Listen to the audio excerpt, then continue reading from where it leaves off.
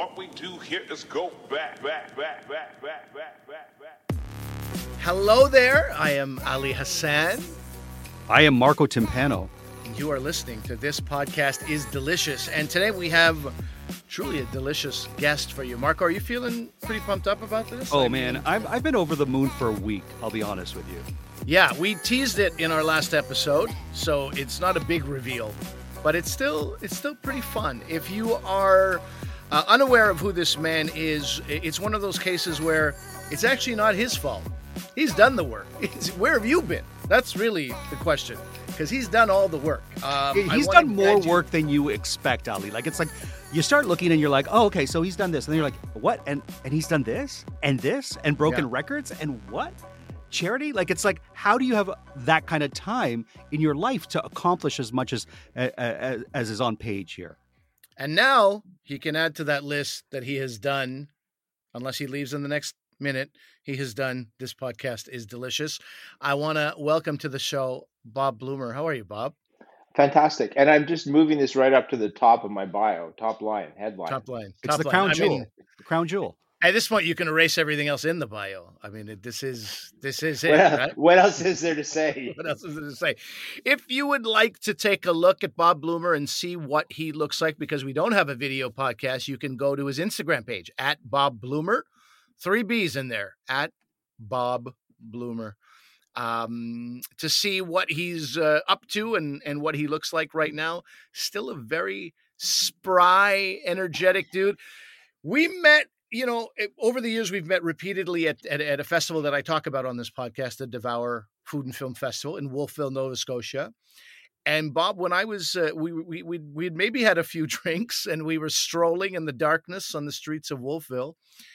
You told me something interesting that I don't know that everyone would know. I certainly didn't, and I've followed your career for a long time. You had told me that you started off in the music business. You had not even just one foot in the music business. You were full in music business. You managed, I think, a variety of artists. You told me Jane Siberry was one of them for over a decade. Prior to that, you went to the Ivy Business School at Western. In polite dinner conversation, they like to call that the Harvard Business School of Canada. You can tell us if it is or isn't. So you have this business degree, and then you are working in business. How did we get from that to food? Was it something Jane Siberry said to you? Well, first of all, so I did graduate from business school. And in between that and managing Jane, because I decided I wanted to get into the music business, I got in I got my foot in the door in the easiest way possible, and that was selling merchandise for rock bands, and so who affectionately referred to me as the T-shirt puke. And I toured all across Canada with bands, some Canadian bands, in which case I'd be on the tour bus, and then some big bands like AC/DC, where I was like driving behind the tour on, in a step van full of T-shirts. Wow. So it wasn't like I just went to business school and then jumped into, management. And I started managing Jane because I'd seen her play in some small clubs in London, Ontario when I was going to school. And she was a sort of burgeoning artist at the time, who went on to international acclaim. And so I worked with her for 13 years and traveled the globe, touring and all that, as one does. And somewhere in the middle of all that, I moved to Los Angeles to be closer to her record company, which was Warner Brothers. And Jane went to England to make a record with Brian Eno, who's a pretty acclaimed producer. Huge. He's the E in ELO, is he not? No, but he's the co-producer of many of the big U2 albums with Daniel Lanois. Oh, that's what Brian is. Okay. And also he was in Roxy Music. There you go. Great musician, really interesting thinker. Anyways, Jane went to England for a few weeks to make a record and spent almost 6 months there. And so while she was doing that, I couldn't really afford to pay my rent. And somebody, over the course of a long, boozy dinner of several bottles of $2 Trader Joe's wine, said, there's this food's pretty good. You ought to write a cookbook. And I thought to myself, yeah, I'm going to write a fucking cookbook. And of course, I had no credibility and no anything, and had to take, didn't own a cookbook, or had never taken a cooking class. But I sat down and wrote a cookbook and tricked the publisher into publishing it, and it came out. And then I was immediately reviewed by the New York Times, and that's when I decided. I'd better learn how to cook. That's hilarious. Was it reviewed well? It was actually. It was in the Christmas Roundup. It was a very unusual book because it was called The Surreal Gourmet, and it had it was really a guide to better living more than a cookbook, but had whatever I knew how to make at the time. I couldn't afford a photographer, so I illustrated it with my own surreal illustrations. That's why I called myself The Surreal Gourmet. And eventually, through a series of sort of I don't know what you'd even call it. I mean, the Salvador Dali Museum. Oh Jesus! Now the phones are ringing. Everybody wants them. Do you need to get that, Bob? That's okay. That's kind of like my Christmas jingle-y phone. So, did you tell your wife? Did you tell your wife if I'm not off this podcast in 10 minutes, that's when you call me? Yeah, exactly. The safety call. Anyways, long story short, I went from being the Surreal Gourmet because I illustrated my book with my own surreal illustrations to creating surreal presentations where I'd make something that would look like a cupcake, but actually it was your savory entree. In the base of the cupcake was lamb, and the what looked like icing was mashed potatoes that had a little bit of roasted beet in it. And I started to live up to my name, and blah blah blah. It went from there. You said I had to learn how to cook in a hurry. Now, do you mean cook sort of in the classic way of cooking? Did you already have a background in cooking when you were touring? No, I had zero background. Years? Zero background. I just made this shit up. I mean, but here's the thing. Like yourself, we sort of grew up in a kind of scrappy world where if we wanted to elevate our quality of life, we had to learn how to elevate it on our own terms. Mm-hmm. And I taught myself how to cook as a way of eating better when I was in college. And I always went to art classes. My mother sent me to classes after school and stuff. And so imagine if you're painting and you've got yellow and you've got blue, after a while you can close your eyes and visualize the green that's going to come from mixing the yellow and the blue. And so I have a kind of natural affinity with food to imagine how flavors will combine, even if I don't combine. I can taste in my mouth what things will look like if I'm looking at them on a table, how they'll be. I couldn't, for the life of me, change the oil in my car, or fix my computer, or do anything, or never mind, fix my computer, use my computer basically for anything other than a word processor. So, we all have things that we can do intuitively, and other things that we are out in the woods lost. And the cooking happens to be something that came naturally to me, and so I jumped into it with both feet and spent a lot of time around a lot of people who were willing to share their knowledge, and then a lot of time just observing. And if I'm at a street stall in Bangkok, I'm like looking at what they're doing and making mental notes. And after 30 years of doing this, I've become a pretty decent cook. I love how, from someone saying you should write a cookbook, you actually getting on it, doing it, and how this journey begins for you. It really is a testament to your fortitude and your vision of things. Well, it is. There's a lot of tenacity involved in what we all do, right? Especially in the arts, because you're getting the door slammed in your face all the time. And when I look back on my life, I think of it, which one does when they get to, our phase of life. And you're sort of trying to take stock of how did I get here? This is my beautiful wife. This is my beautiful house. How did I get here? Talking Heads. For anybody who missed that reference. I see my life as having had a lot of roadblocks, and the circuitous path that I ended up taking was a path that was a result of something standing in my way, and then I would go over it, around it, through it, underneath it, like whatever it took. That's part of what happens when you're a rock manager for 13 years. That's the skill set of a rock manager, is just you solve problems. It doesn't matter. The show must go on, right? And so to a certain degree, that approach to whatever you're doing, if you're in the creative world and you have to make stuff happen because no one's there making it happen for you, is just what you do.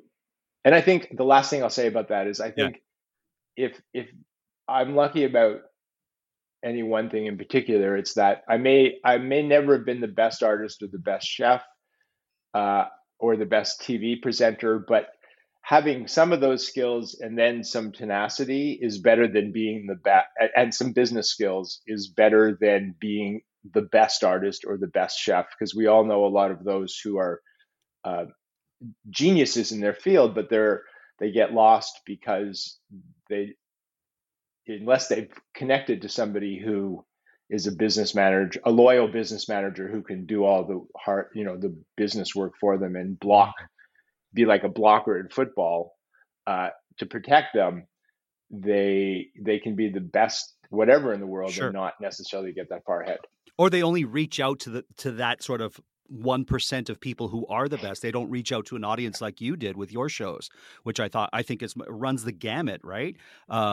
And when we're talking about your shows like Surreal Gourmet and Glutton for Punishment, it gives me the opportunity to ask you this. What happened behind the scenes, the things that we as an audience didn't see when you were making those shows? Well, those shows they're very, very different shows. Sure. So it's hard to answer that question in broad strokes. So Surreal Gourmet was a show shot in one location in one day. It was an instructional cooking show, but we shot it in this Airstream trailer with 2 8-foot slices of toast on top. By the way, Bob, if I can just interrupt you to celebrate you for a second, I encourage all our listeners to go to bobbloomer.com and go to the section called Adventures and click on Toastermobile, and you will go on quite literally on a journey. You will go on Bob's journey on how that Toastermobile, how that Airstream came to be. Yeah. It is some of the best reading ever. I mean, I left that webpage.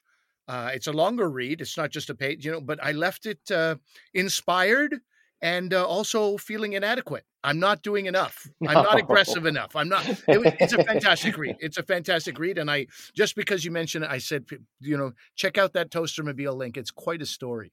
Thank you. But yeah, getting back to the Surreal Gourmet, it was in that Airstream. Well, the Airstream was that Toastermobile tour happened, and before the TV show. So I had a book come out that was called Off the Eaten Path. It was my third book, and I didn't have a TV show, and I wanted to make some noise for the book, and so I decided to raise $250,000 from sponsors. I bought the Airstream.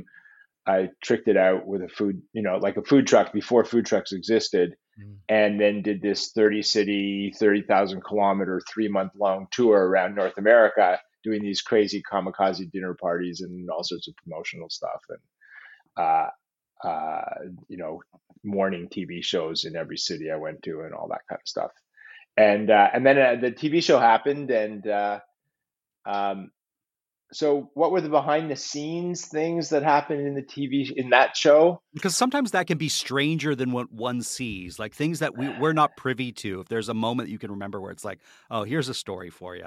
Especially when you're putting that many kilometers on and going through that many cities. And well, okay, so these are two separate things. That tour was that was pre-TV show. Oh, that wasn't televised, right? Right.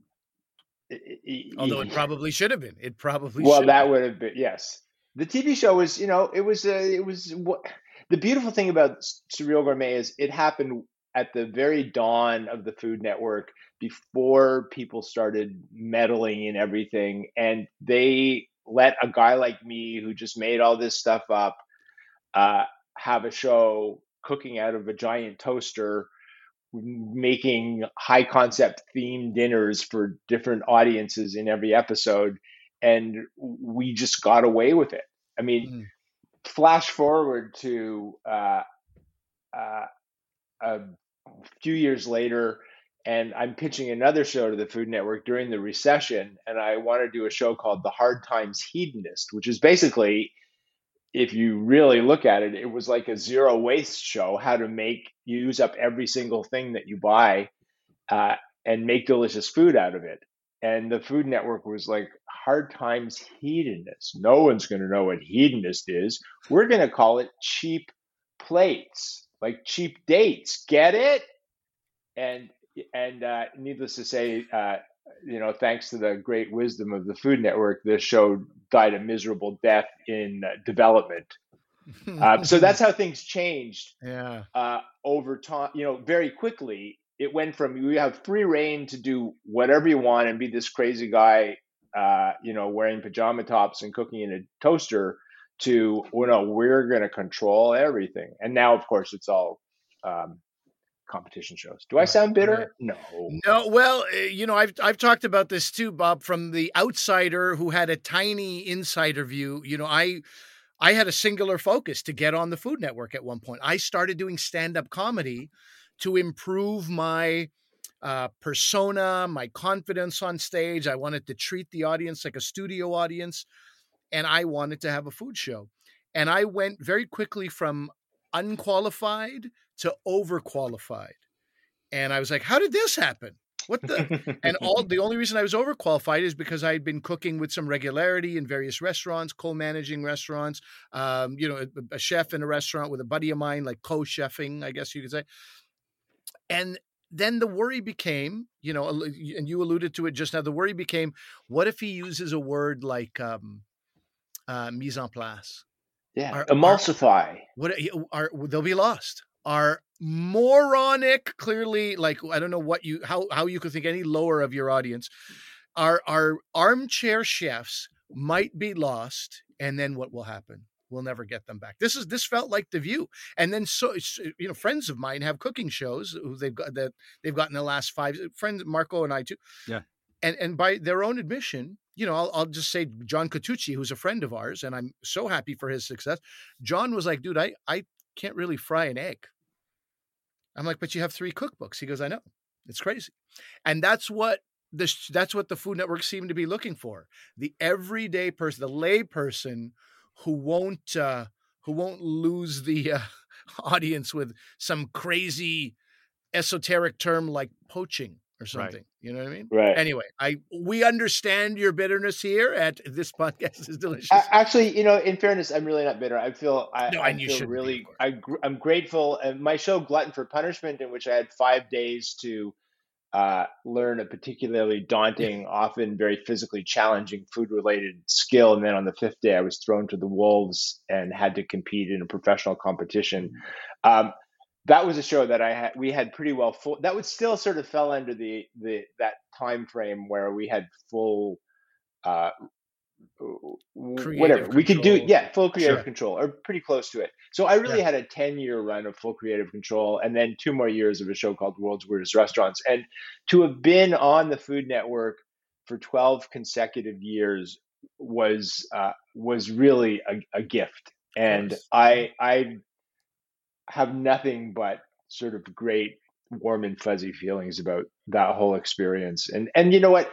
Doesn't matter what world you work in, there's always shit that you have to deal with, and somebody who's got a different opinion about it. So I wanna walk back the "Do I sound bitter" comment, because I am nothing but grateful for all the experiences that I've had.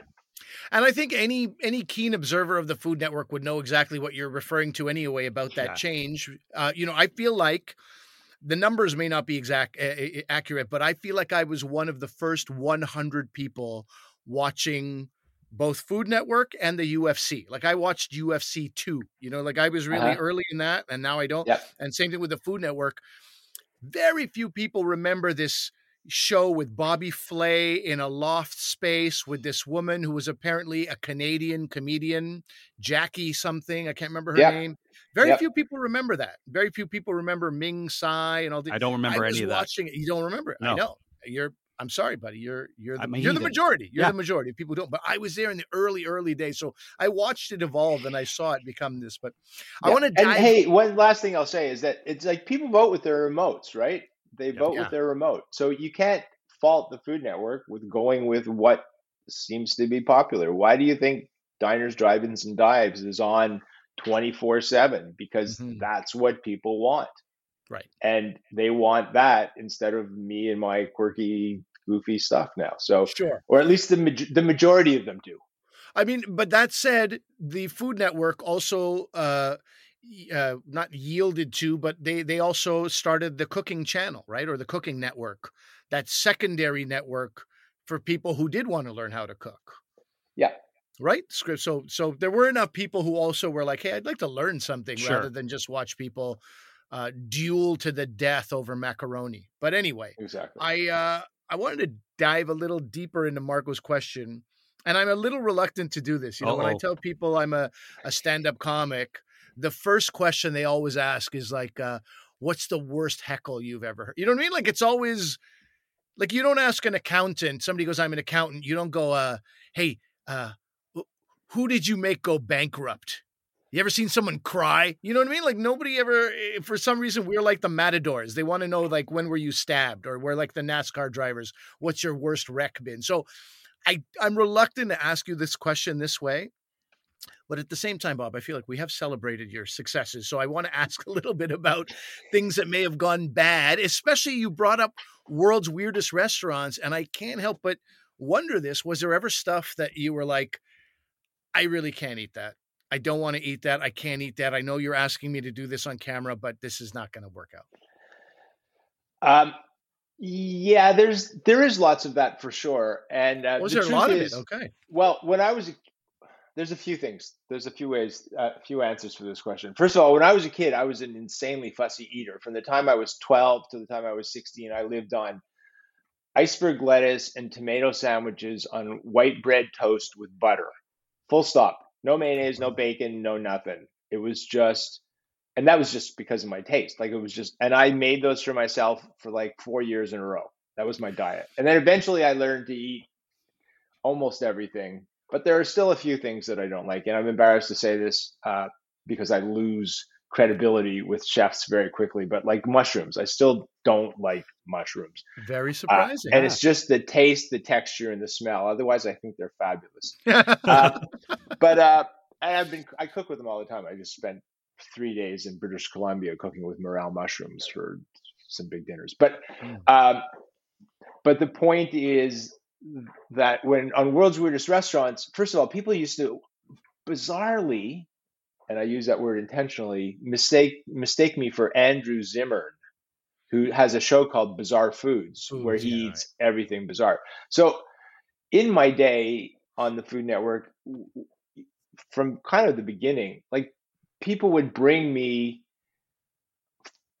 foods that, and I'm choosing my words carefully because you can't really say weird food anymore. Sure. Because one person's weird food is another person's delicacy. And it depends on how you've grown up and what part of the world. Yeah. Not only delicacy, sometimes it's their comfort food. It's what makes them feel totally grounded. And home. Be it some form of intestine that we're not, or offal that we're not accustomed to eating, or balut, which is the partially formed duck embryo that's popular in the Philippines. Sure.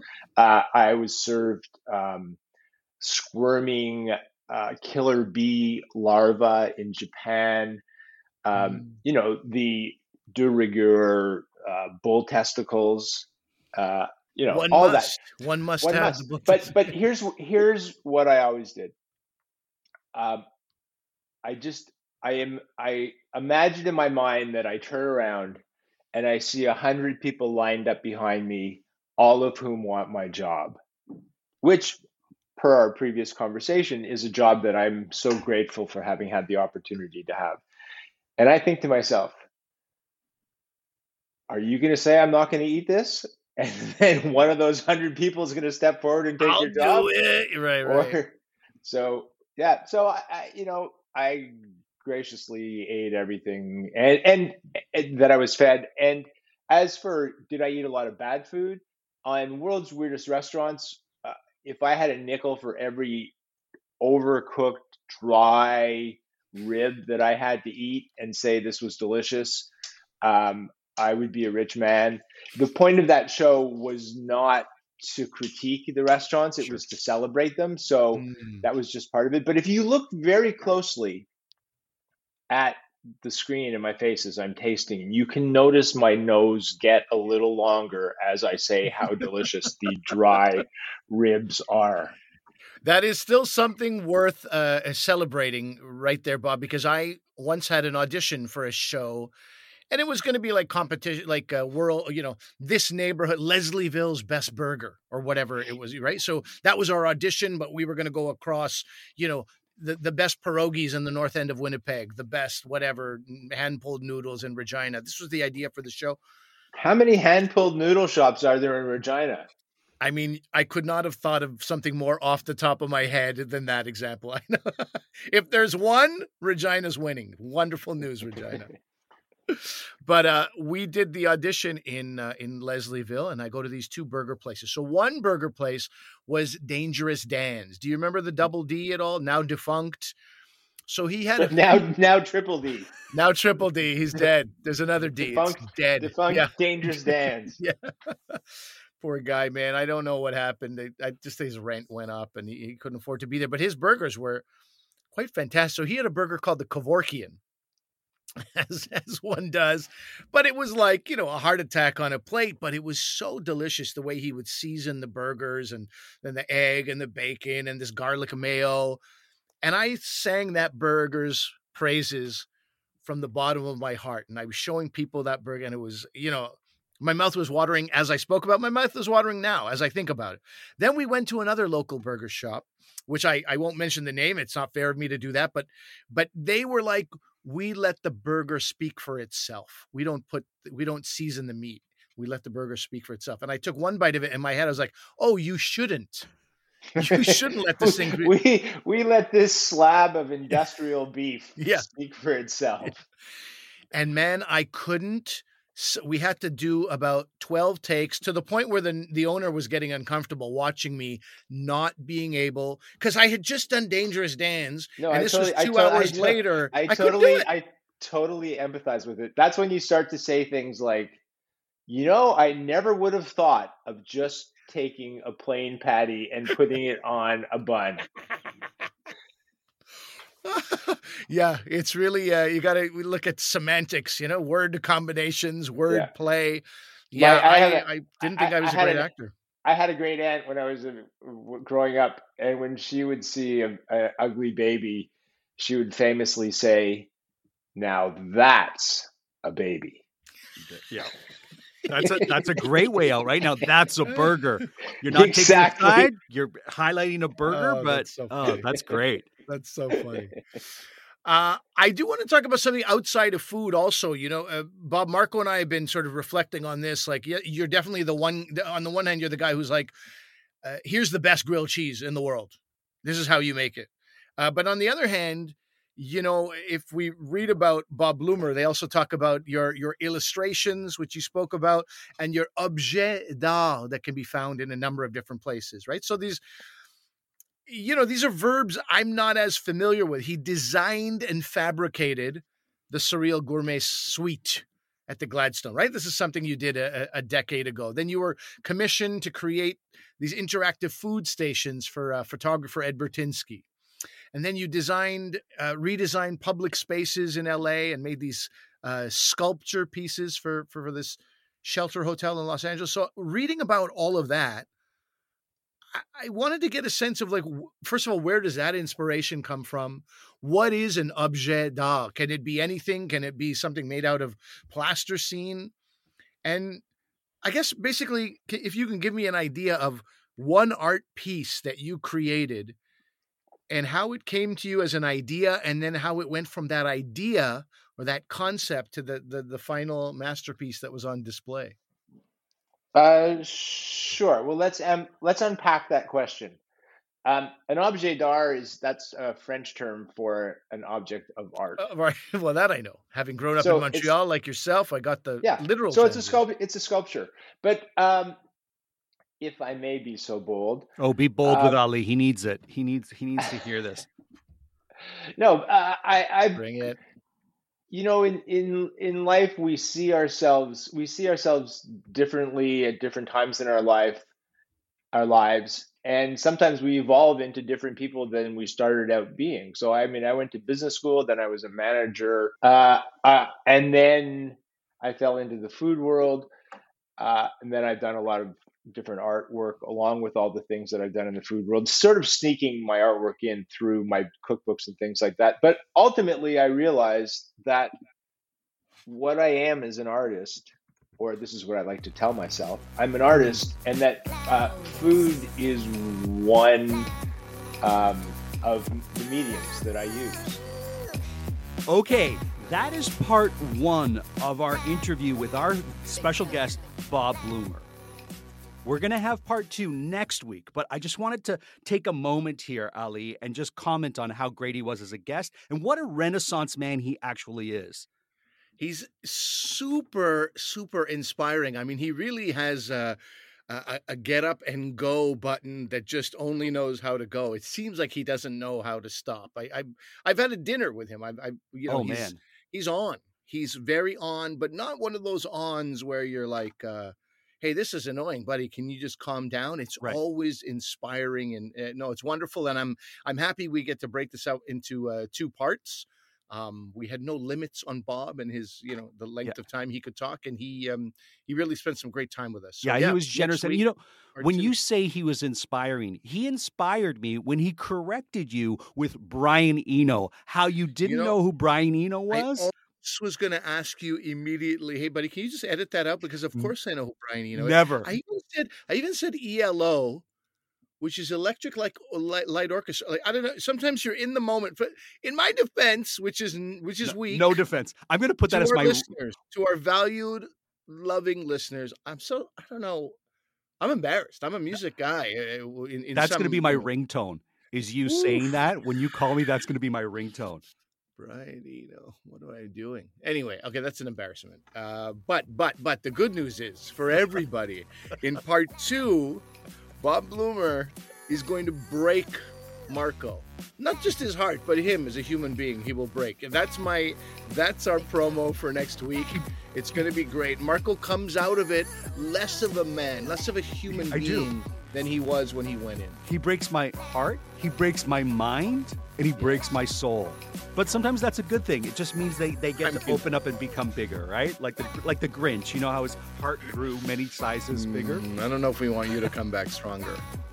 Well, with more opinions. Tune in next week for more of Bob Blumer, and check out our show notes where we list all his books, his website, and whatnot, so you can get more content from the gentleman who is Bob Blumer.